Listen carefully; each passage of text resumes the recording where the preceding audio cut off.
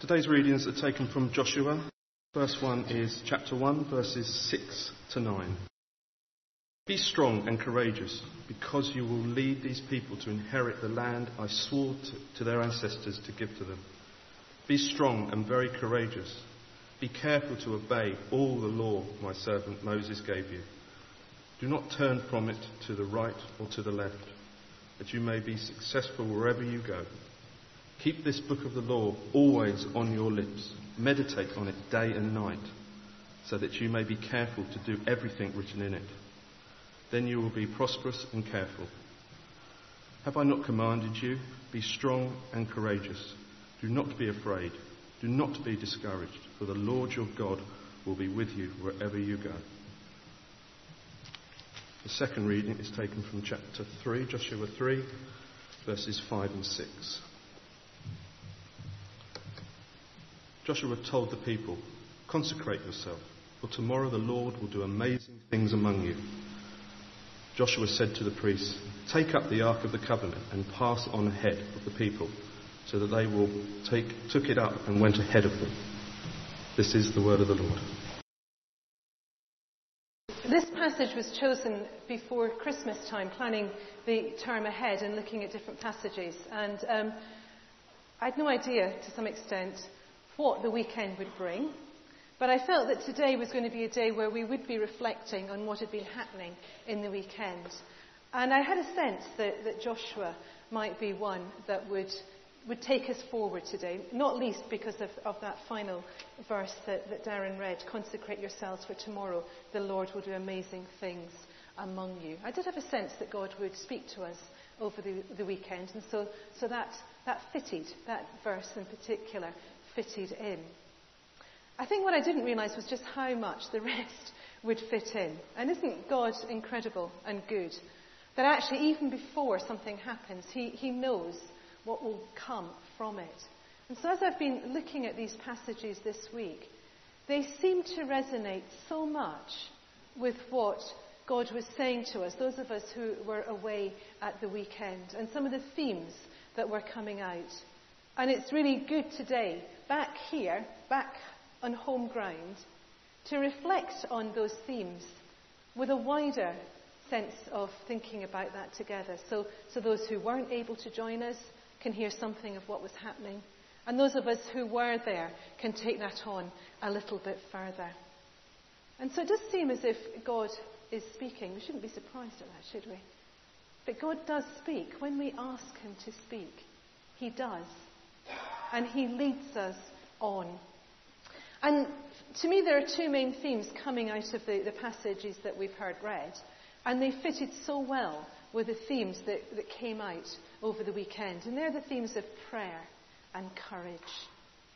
We had two different speakers and spoke about different things within their talks. But Bishop Michael spoke mainly about prayer. Bishop Andrew spoke about discipleship, and he broke that down into compassion and courage. But the theme that seemed to really hit us was that of courage.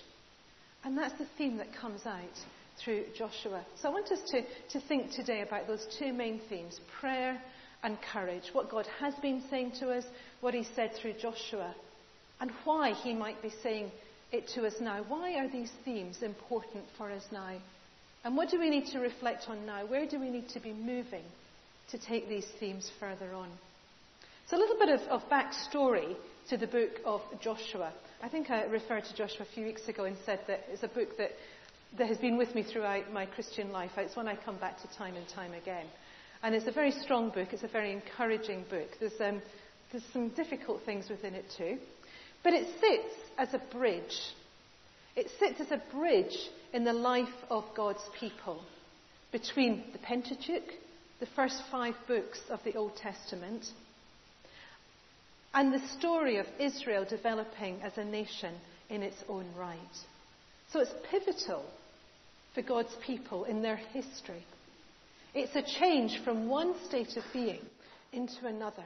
And you'll remember that God's people started with Abraham's call, led through the nomadic life, through Joseph, taken as slaves into Egypt, spent a long time in Egypt, and then were delivered out of Egypt under the leadership of Moses. Promise of the promised land, but not immediately. And Moses led God's people through the wilderness for 40 years, where they received the law, where they understood what it meant to be God's distinct people. They would forget it from time to time, but it was a time of God saying, I am your God, and I have a way of living for you, and this is what it looks like. And so they've received all of that teaching and input, and now is the moment where they're going to move into the promised land. And the book of Joshua, as I say, is this pivot between the two stages of the history. It describes the invasion of Canaan, its conquest, the division of the land, and its possession by the Israelites. And this is something that they've been promised all this time. Moses doesn't travel with them. He dies before entering into the promised land. And God chooses Joshua as their new leader to take them into the next stage of the journey. There's a lot of challenges still to come. I think we sometimes read the Bible with rose-tinted spectacles, thinking it was easy for them. Life was easy. God was with them. They did this, they did that, and so it went on. No, it wasn't. Life was difficult and challenging. And they needed to pull on their reserves of who God was as much as we do now. And that's why it's so important to read a book like this at this time. Because people are people, whatever stage of history that they're at, and God is the same God. But Joshua was going to face many, many challenges. There's going to be some mighty battles as they conquer the land, and there's some of the passages we struggle with. A lot of war and destruction. That's not today's sermon, but maybe another time we need to look at that. Why was there so much war? What was God saying through that? But it's not an easy, you land in the promised land and there you go. There are battles to be fought. There is land to be conquered, possession to be taken. Establishing themselves as a strong, united nation, organised into 12 tribes with strong leadership. It's a mighty task to be done. But why? Why do they need to do this? Why is this part of God's plan? Why are they settling in this land? They are God's people. And the promise that has been given to them right back to Abraham was that they would be a blessing to all nations. And this is how they're going to do it. They've had a wandering time where God has been revealing himself to them. Revealing himself in speaking to them, in raising leaders, in giving them the law. And he continues to reveal himself in a different way. And they are going to become the means of revealing God to other nations. So they need to be ready for that. They need to be a nation and not a nomadic group of people wandering through the wilderness. God is going to use them to bless all nations. And so they need to be organised, they need to be unified, they need to be in a land, a nation of their own, where God will continue to reveal himself, but will begin to do that in different ways. The whole of God's story is about how God reveals himself to us, and he hasn't finished yet. He continues to reveal himself in different ways. And so this is the next stage of his revelation to his people, and the plans he has for them, that they will be the tools by which others will come to know who God truly is. But it's not going to be easy. Joshua is one of the ones who knows what lies ahead. He knows what is waiting for them in Canaan. If we go back to the book of Numbers, if you want to look this up, it's on page 150 in the Pew Bibles. Moses knows that this is the plan. And he decides to send 12 spies into the promised land to suss it out, to have a look at what is going on. One member of each of the 12 tribes of Israel are chosen, and they go on ahead into Canaan. And if we read chapter 13, beginning at verse 26, they come back, the 12 of them come back to Moses and Aaron and to the whole Israelite community at Kadesh, in the desert of Paran. There they reported to them and to the whole assembly and showed them the fruit of the land. They gave Moses this account. We went into the land to which you sent us, and it does flow with milk and honey. Here is its fruit. But the people who live there are powerful, and the cities are fortified and very large. We even saw descendants of Anak there. That's giants. The Amalekites live in the Negev. The Hittites, the Jebusites, and Amorites live in the hill country. And the Canaanites live near the sea and along the Jordan. Then Caleb silenced the people before Moses and said, "We should go up and take possession of the land, for we can certainly do it." But the men who had gone up with him said, "We can't attack those people. They're stronger than we are." And they spread among the Israelites a bad report about the land they had explored. They said, "The land we explored devours those living in it. All the people we saw there are of great size. We saw the Nephilim there. The descendants of Anak come from the Nephilim. We seem like grasshoppers in our own eyes, and we look the same to them." Don't go. They've got mighty armies. They've got fortified cities. Their men are huge. They're descended from giants. We look like grasshoppers compared to them. And when they saw us, they thought of us as grasshoppers. This is terrifying. This isn't a gentle cross over the river and off we go to the milk and honey. This is the reality of where they are going. And 10 of the spies come back and say, "Don't do it. We cannot do it." But Caleb already here has spoken out. And Joshua speaks out on page 151. No, it's still on page 150. So chapter 14, verses 6 to 9. Joshua, son of Nun, and Caleb, son of Jephunneh, who were among those who had explored the land, tore their clothes and said to the entire Israelite assembly, "The land we passed through and explored is exceedingly good. If the Lord is pleased with us, he will lead us into that land, a land flowing with milk and honey, and will give it to us. Only do not rebel against the Lord, and do not be afraid of the people of the land, because we will swallow them up. Their protection is gone, but the Lord is with us. Do not be afraid of them." So that's the background to where we are in Joshua. And if you want to have Joshua opened on page 216, you'll see what God is doing as he is preparing Joshua to go into this land. And in the verses that we read in chapter 1, God says 3 times to Joshua, "Be strong and courageous."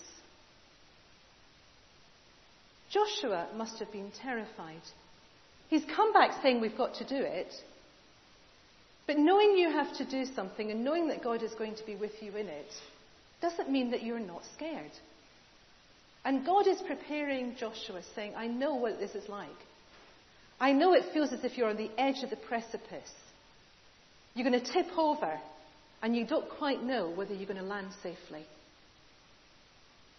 Be strong and be courageous. Move ahead despite your reservations, despite your nerves." Joshua would have felt weak, and God says, "I will be with you." In verse 9, "I will be with you wherever you go." He's promising his presence with him. This is going to be difficult, Joshua. We're not going to beat around the bush. You are going to need to be strong. With good reason. The task ahead is terrifying. But don't fear. I know you're nervous, but take strength.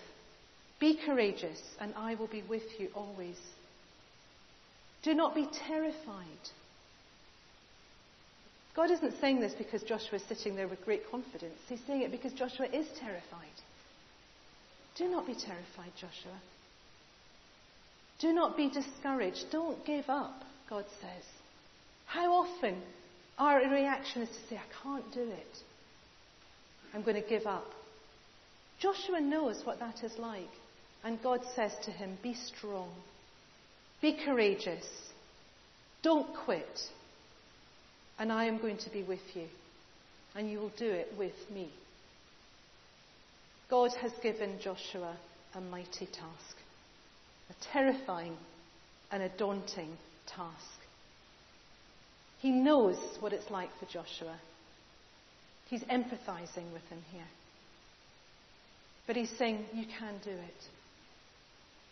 You can do it despite your fear. because I am with you. I think this is really reassuring, because often, again, we think that Bible characters have no fear, that somehow God zaps them and they just do it. Yeah, fine, God's with me, I can do this. Joshua's not saying that. He is saying, I am terrified, and yet I will still do it. And that is much more realistic, because when God is calling us to a task, we need courage. We need courage for whatever it might be. And that was the question that Bishop Andrew seemed to be asking us last weekend.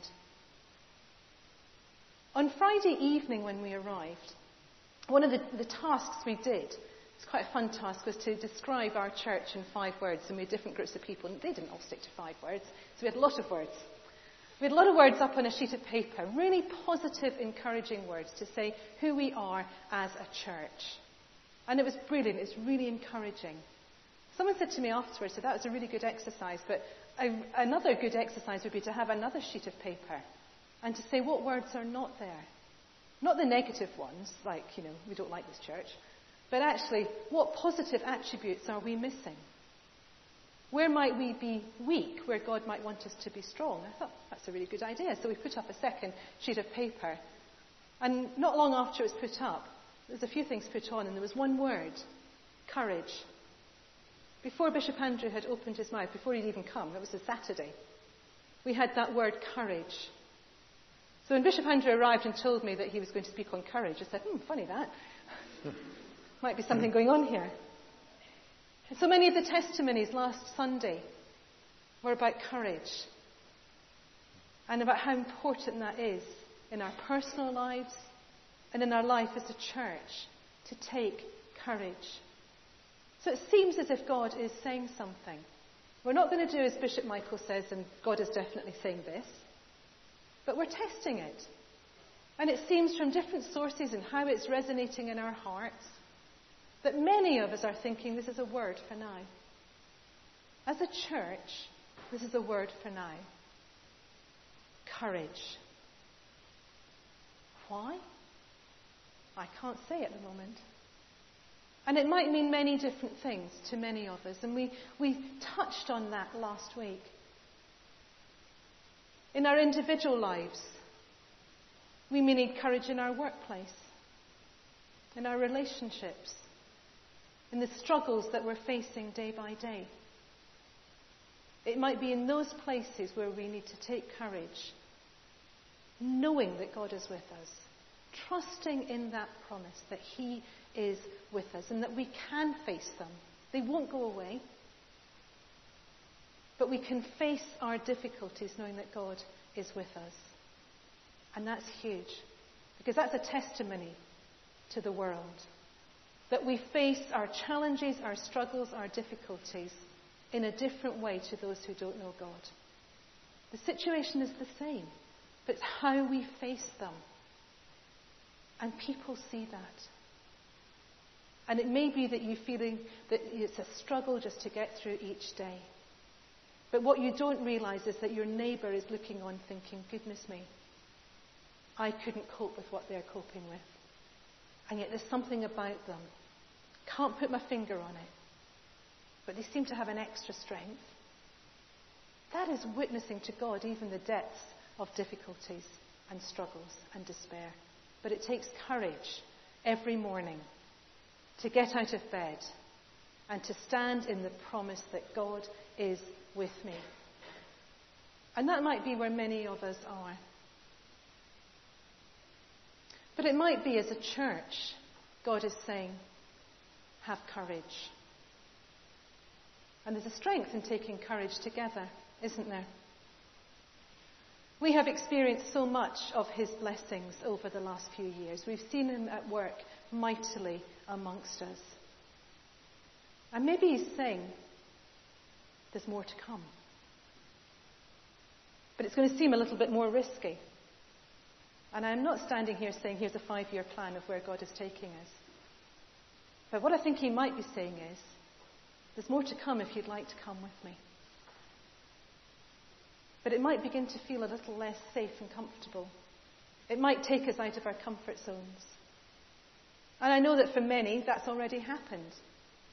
that the growth in itself, although we love growth, can be challenging because the church doesn't stay the same when we come in and we might not know many people and we're used to knowing everybody. And that already has taken courage. And thank you. Thank you for being courageous and recognizing what God is doing, but also acknowledging that sometimes that's quite hard. Thank you. But maybe we need to take another step of boldness. Maybe we need to think about doing things in different ways. I don't know. Maybe we need to think about who are we not reaching that we could be reaching. Maybe God is saying to us, there's a church along the road that is struggling. It hasn't got a leader at the moment. It's got very few members. We're beginning to work more closely with them. It's the URC. And maybe God is saying, I've got something in store if you'll take a few risks. I don't know. But I think he's saying we're not going to stand still. We can if we choose to, but we're going to miss out on so much more. I think what he's saying is, you've seen an awful lot, but my goodness, there's a whole lot more to come. And that's an exciting journey. But like Joshua, it has moments of being terrified. And he's saying, if you want to see what more is to come, you're going to have to be courageous in whatever way that means for you.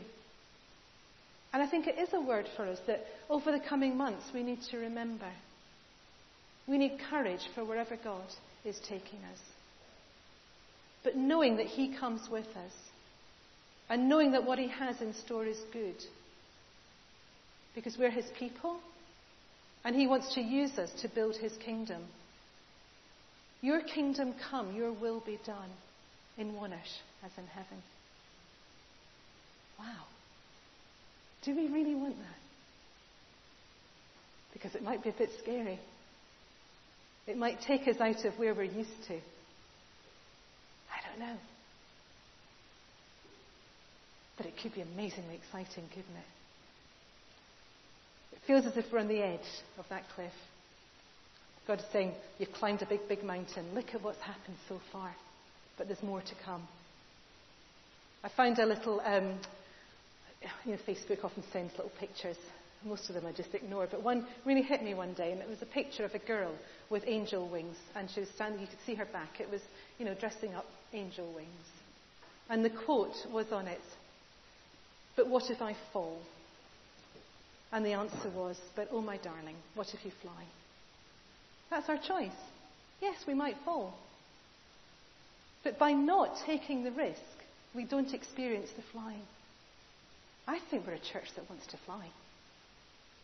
But we might need some courage.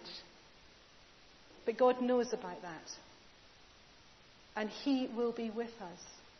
And he is saying, be strong, be courageous, and I will be with you wherever you go.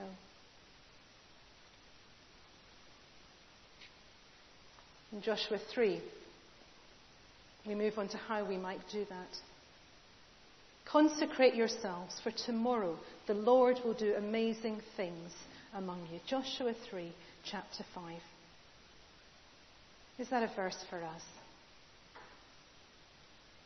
If we truly believe that God is saying there's more in store, yes, we need to be strong and courageous, but we also need to consecrate ourselves.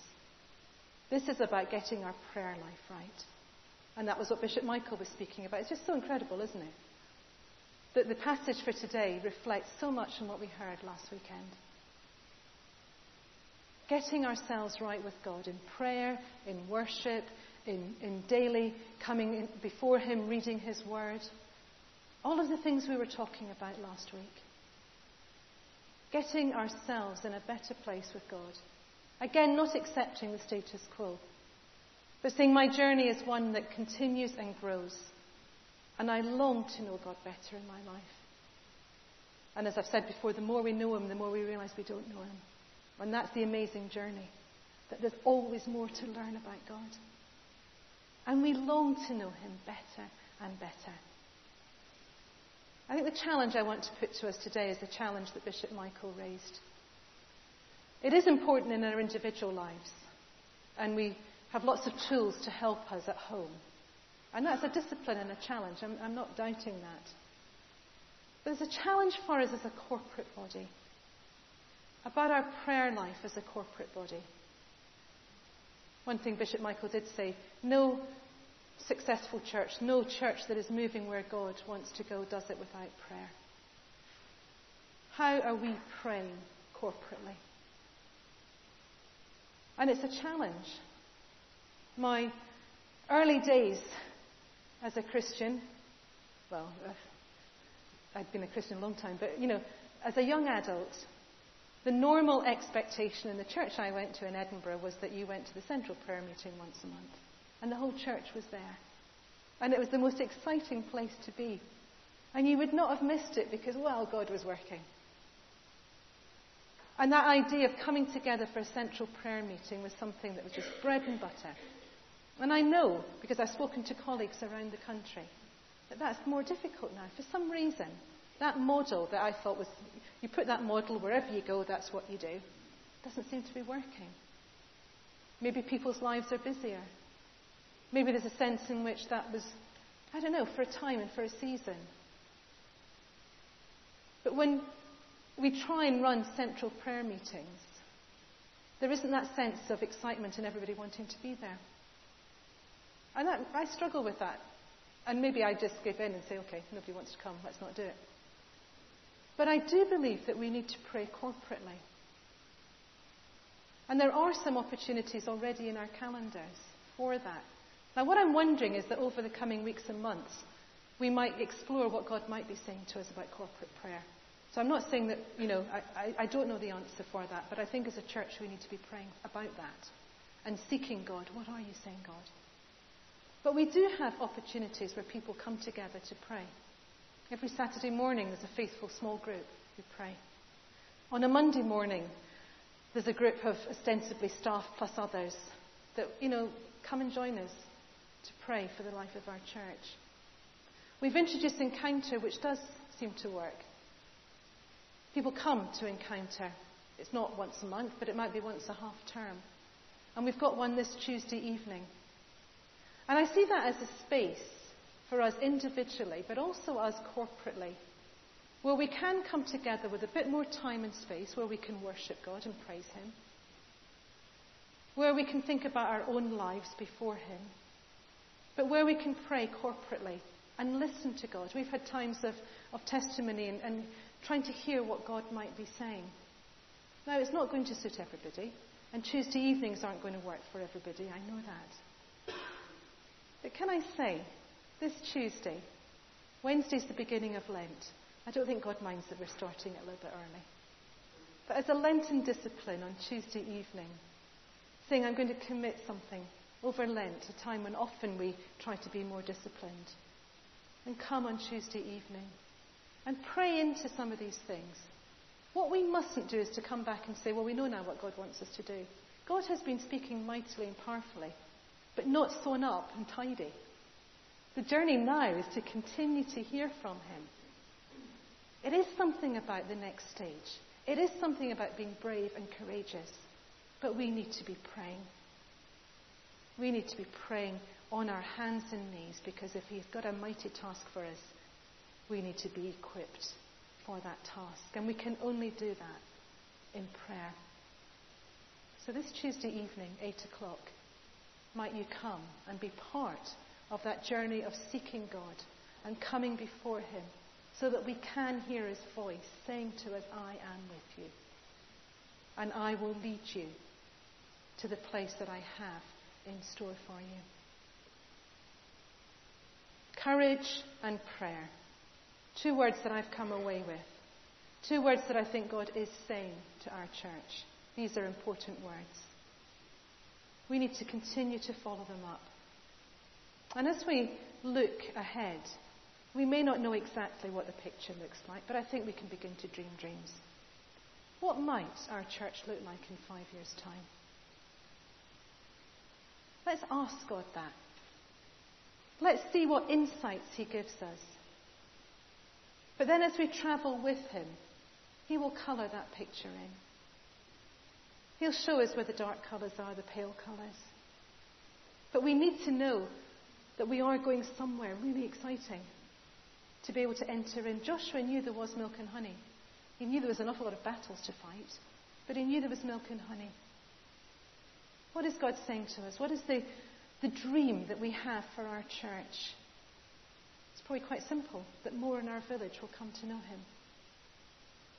That's a great aim, isn't it? That more in our village will come to know Jesus. What will that actually look like? I don't know.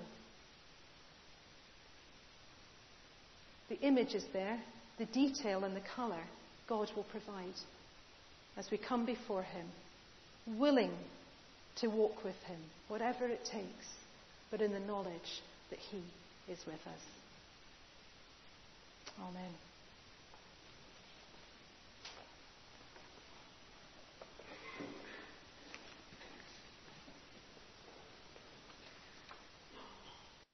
We pray for Maya and Bethany and Rhiannon Ellis.